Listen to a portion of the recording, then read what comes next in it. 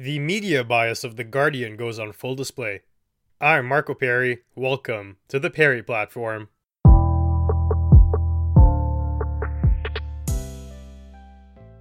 Objective journalism is more a myth these days than a reality, and that's true for most circumstances. The issue is when they pretend to still be objective when they've clearly gone down the route of subjectivity. I'm an opinion show. I am open about that. Everyone knows it. I present reports and then I break them down from my perspective. Nobody's under any illusions here at the Perry platform. Hopefully you find my perspective interesting and you stick around, but it's an honest exchange. Places like CNN, Fox, The Guardian, The New York Times, The Washington Post, all of them have something in common. They claim to be, and they put up a facade of objective journalism. They're telling you the truth and nothing but it. But, in reality, it's often far away from that. It's largely opinion-based, conjecture, or seeped in an agenda. What I have to point out on today's show is an example of this from The Guardian, a major publication. It seems to me that what I'm about to highlight in today's episode is not really a deviation, but more so a trend. Publications are rapidly becoming less about fact and more about pushing agendas onto the populace. So, here we go. The headline of the article in question: Canadian police prepared to shoot Indigenous activist. Whoa, that sounds pretty bad, right? With a headline like that, you must expect a grim reality. Something crazy must have happened for that to be possible. It's the headline after all. The story's going to revolve around that, and these publications are not idiots. They understand the power of that. A lot of readers only read the headline, especially when it's posted on social media. They're going to take that, internalize it, and use it as a token of the entire story. They've strategically chosen something that's inflammatory by nature and not wholly representative of the entire situation, as I'm going to show you. But before we get to that, let's try and dissect what their agenda could be. It seems to me that the narrative being pushed here, right off the bat, is that first of all, cops are bad. They are an evil organization and you should not trust them under any circumstance. Look at this, they're trying to prepare to shoot Indigenous people. That's crazy, right? The second thing is, you should be angry. This is an injustice and you should not stand for it. We're trying to bring you the truth of the matter. And the next thing that they're trying to push to is that the Indigenous people are being treated unfairly in this alarming situation, in this particular story. And they want that to map onto an overarching theme. They want that to seep into the way that you view Canada. So, let's see what The Guardian writes about that headline. Canadian police were prepared to shoot Indigenous land defenders blockading construction of a natural gas pipeline in northern British Columbia. The RCMP, that's the police force in question here, instructed officers to use as much violence towards the gates, aka the road blockages, as possible. Police records seen by The Guardian include police strategy sessions, and that's where they discovered the strategy of being prepared to shoot if necessary. Now, let's shed some light on the story from other sources. Certain pieces of key information are not being accounted for adequately by The Guardian, but if you simply look online, there are court orders and other articles that tell a different tale. To understand how the situation unfolded, you must understand the context. So, first of all, this First Nations group had set up blockades along a road to protest against an oil company who was doing work in this land. Now, that itself would be perfectly appropriate if the blockades were not set up on public roads. Protesting is within everybody's right, but you must do it within the confines of the law. You can't break the law to protest. It would therefore invalidate your right, because you are violating the rights of other people, which the law is meant to uphold. So, it went before a court, and a judge issued a court injunction that required the removal of the blockades they set up. On the roads, the judge said take them away. Now that seemed to be a pretty logical response to the situation. They were on public roads and they were shutting it down. You can't just do that. It's public property. You can't close it because of what you deem to be a worthy cause, even if the cause itself is in fact worthy. When the group was presented with a court order, they allegedly failed to obey the instructions. So, what do you do in that scenario? The court system, the semblance of peace, order, and justice in our country, told a party to do something in accordance with the law, and they did not do it. What choices do you have but to use police force to make sure the law is administered? The court order, it has to be followed.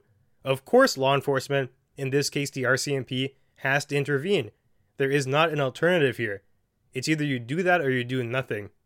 This is separate, though, from the issue of the oil company being there. They're two very different things. This is not in response to the oil company. It's in response to a court order telling you not to enact these blockades on the road. If we allow ourselves to be sidetracked for a little bit, I must admit I'm open to the argument of not giving the oil companies contracts in that land. I think there's a fair case to make about it. Oil companies typically have a history of destroying anything in their path, in the pursuit of profit. If a community is against that, that's fine. It's a valid argument.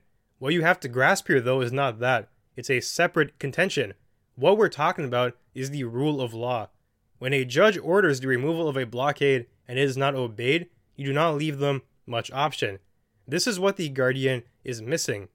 This leads to my next point, though, which is more important, and that is, even if people don't obey, the police cannot act violently.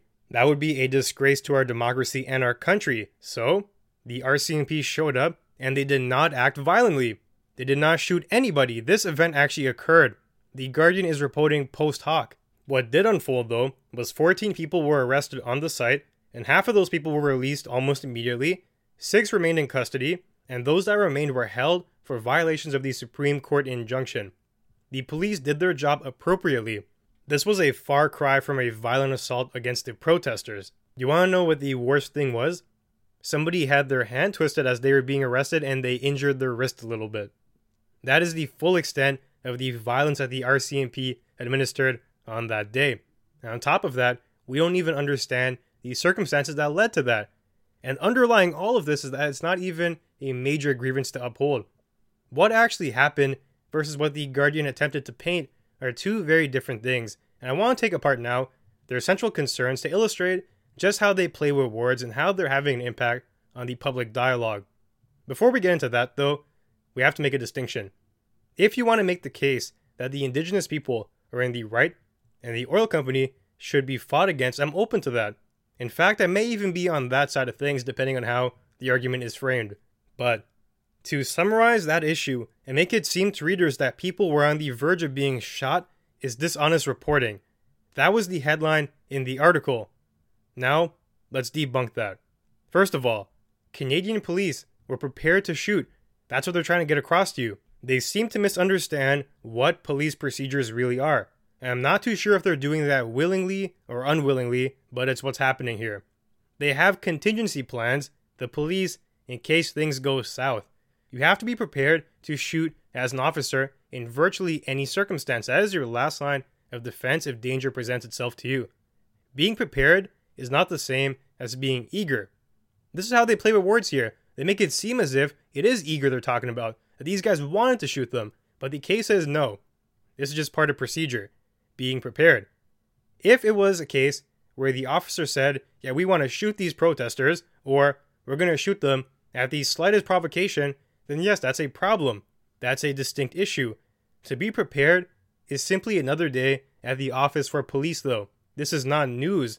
They are prepared to shoot in virtually any circumstance given the proper precursors. Even at a simple traffic stop, you have to be prepared to shoot if the driver, for example, gets out and tries to stab you. There is a distinction to be made here. Readiness is a mandatory thing that is needed to do your job effectively. It's a nonsensical conflation that the Guardian presents here. There is no logic to it. They don't even understand what it means to be a cop, yet they want to interpret that, willingly or unwillingly. I'm going to say willingly because they're educated people, but they want to use that data and paint a picture to you to push an agenda. Cops are evil. Condemn this right now. The situation is totally unfair to the tribe. In reality, it's not so black and white. You want to know how we can be sure that it's not as bad as the Guardian tried to paint it? Well, that's easy. We can simply look at the facts of the case because it actually happened. We know exactly what went down on that day. Nobody got shot. It was just another day in the office trying to take down the barricade, and they were prepared. It was a what-if scenario. What if things go crazy and violence breaks out? You have to be prepared to take actions to remedy that. That's the simple fact of it, and it would be the same fact in any scenario. At this encounter, people did get arrested, but nobody was on the verge of being murdered at the hands of the RCMP. They did their job adequately and within the confines of the law. We don't want people to get shot. That's a point we can all agree on. But it's a fundamental misunderstanding of the job and what these operations entail to be making this conflation, to be trying to paint the picture where just because they are prepared, it means that there is something nefarious going on behind the scenes. Canada does not have an issue of police murdering protesters. It's simply not a reality here. Having plans and procedures in place for the worst case situation is not headline news. Yet, here we are. And here it is. There really are quite clear to see formulas that the media is taking advantage of these days. Fear-mongering, combined with clickbait, combined with agenda-based news, and that is all wrapped into a nice little package in this article. That is unfortunately fast becoming the norm in numerous marketing-leading publications, and I just want to conceptualize for a second the ripple effect of such articles and what they do to our country. So, a lot of people will see that headline. It's a long article. Not a lot of people are going to read the article, and the article itself is heavily biased too. You have to actually look into the scenario from both sides, read the details, look at the court orders, and it's a lot of work. To the average social media user, it's simply easy to scroll through, see that headline and think, wow, the RCMP are crooked. This scenario here is evil. It's not to say that there are not scenarios in the past or going to be in the future that don't involve police corruption, but this was not one of them. And to paint it like it is dishonest. It pushes their narrative, and it leads people to believe something that is not true. Then the next step here, after that initial belief, is to internalize the message. That then is going to alter your worldview. It's going to propel you into a realm of political polarization. You're going to see things from a black and white perspective because of the clickbait style articles here. It's not conductive of, first of all, a successful country, 2, rational political exchange, and 3, honest debate. You can't have it when the very basis of your information is flawed. And it leads me to my next point. What does truth even mean? How can we have so many people not on the same page about it? The essence of truth. Sam Harris referenced a quote before, and I think it speaks loudly to our current scenario. If something like 9/11 happened again in today's world, it's very likely that we would not be on the same page about it. There would be 2 groups of people with completely radically different ideas of what went down and how to rationalize it. The true essence of what transpired would be hard to reach because of that, because of the polarization. Everyone has their own narratives based on ideology, and truth submerges below that. The media has played a role in this, and it's very obvious. People are getting the fake news narrative because of actions like this, and I don't think we should distrust all media organizations, but they have to be held to a higher standard, and we need a return of true journalism. This is simply not it, and does not make the cut. At the same time, it's not just the media. We have politicians who are openly dishonest, who tell you lies and they expect you to eat it up. It's simply a culture that does not embrace the truth anymore. I believe you can also say that the final cherry on top is this new wave of postmodernism, moral relativism, thinking that truth is just simply a matter of opinion. Anything can be justified in the right circumstance, and everyone has their own truth, whatever that means. The idea of having an objective reality paired with objective truth is thrown out the window and replaced with this idea of your interpretation is valid simply because it is yours. It's the incorrect way to conceptualize the world that is doomed for failure because we need to be more cohesive. Ideologies like that just do one thing, and that is sow confusion among the masses, making you easier to take advantage of. There is a core bedrock that we do base our civilization on, and that has to be returned to. At the very least, these should be held in common amongst us. Freedom of speech combined with the essence of truth are the pillars of our nation, and they should be our highest values. Now, especially with truth, sometimes we don't live up to it, but we cannot abandon the idea. We have to strive towards it, and when we falter, we have to correct and go back on course. Same with freedom of speech. We cannot be actively trying to erode these things, but conversely, in today's world, that's what happened. They began to decay. Efforts are actually being made to stop the repair of them. People are pushing to damage them further. It's not conducive to what we've been trying to build up for centuries. What we have here is an exception. It's a unique thing. This civilization we built is a miracle, and nothing short of it. Trying to tear it down simply disregards the fact that most of human history has not been as good as we have it. And partially why we have it so good is due to pillars like that.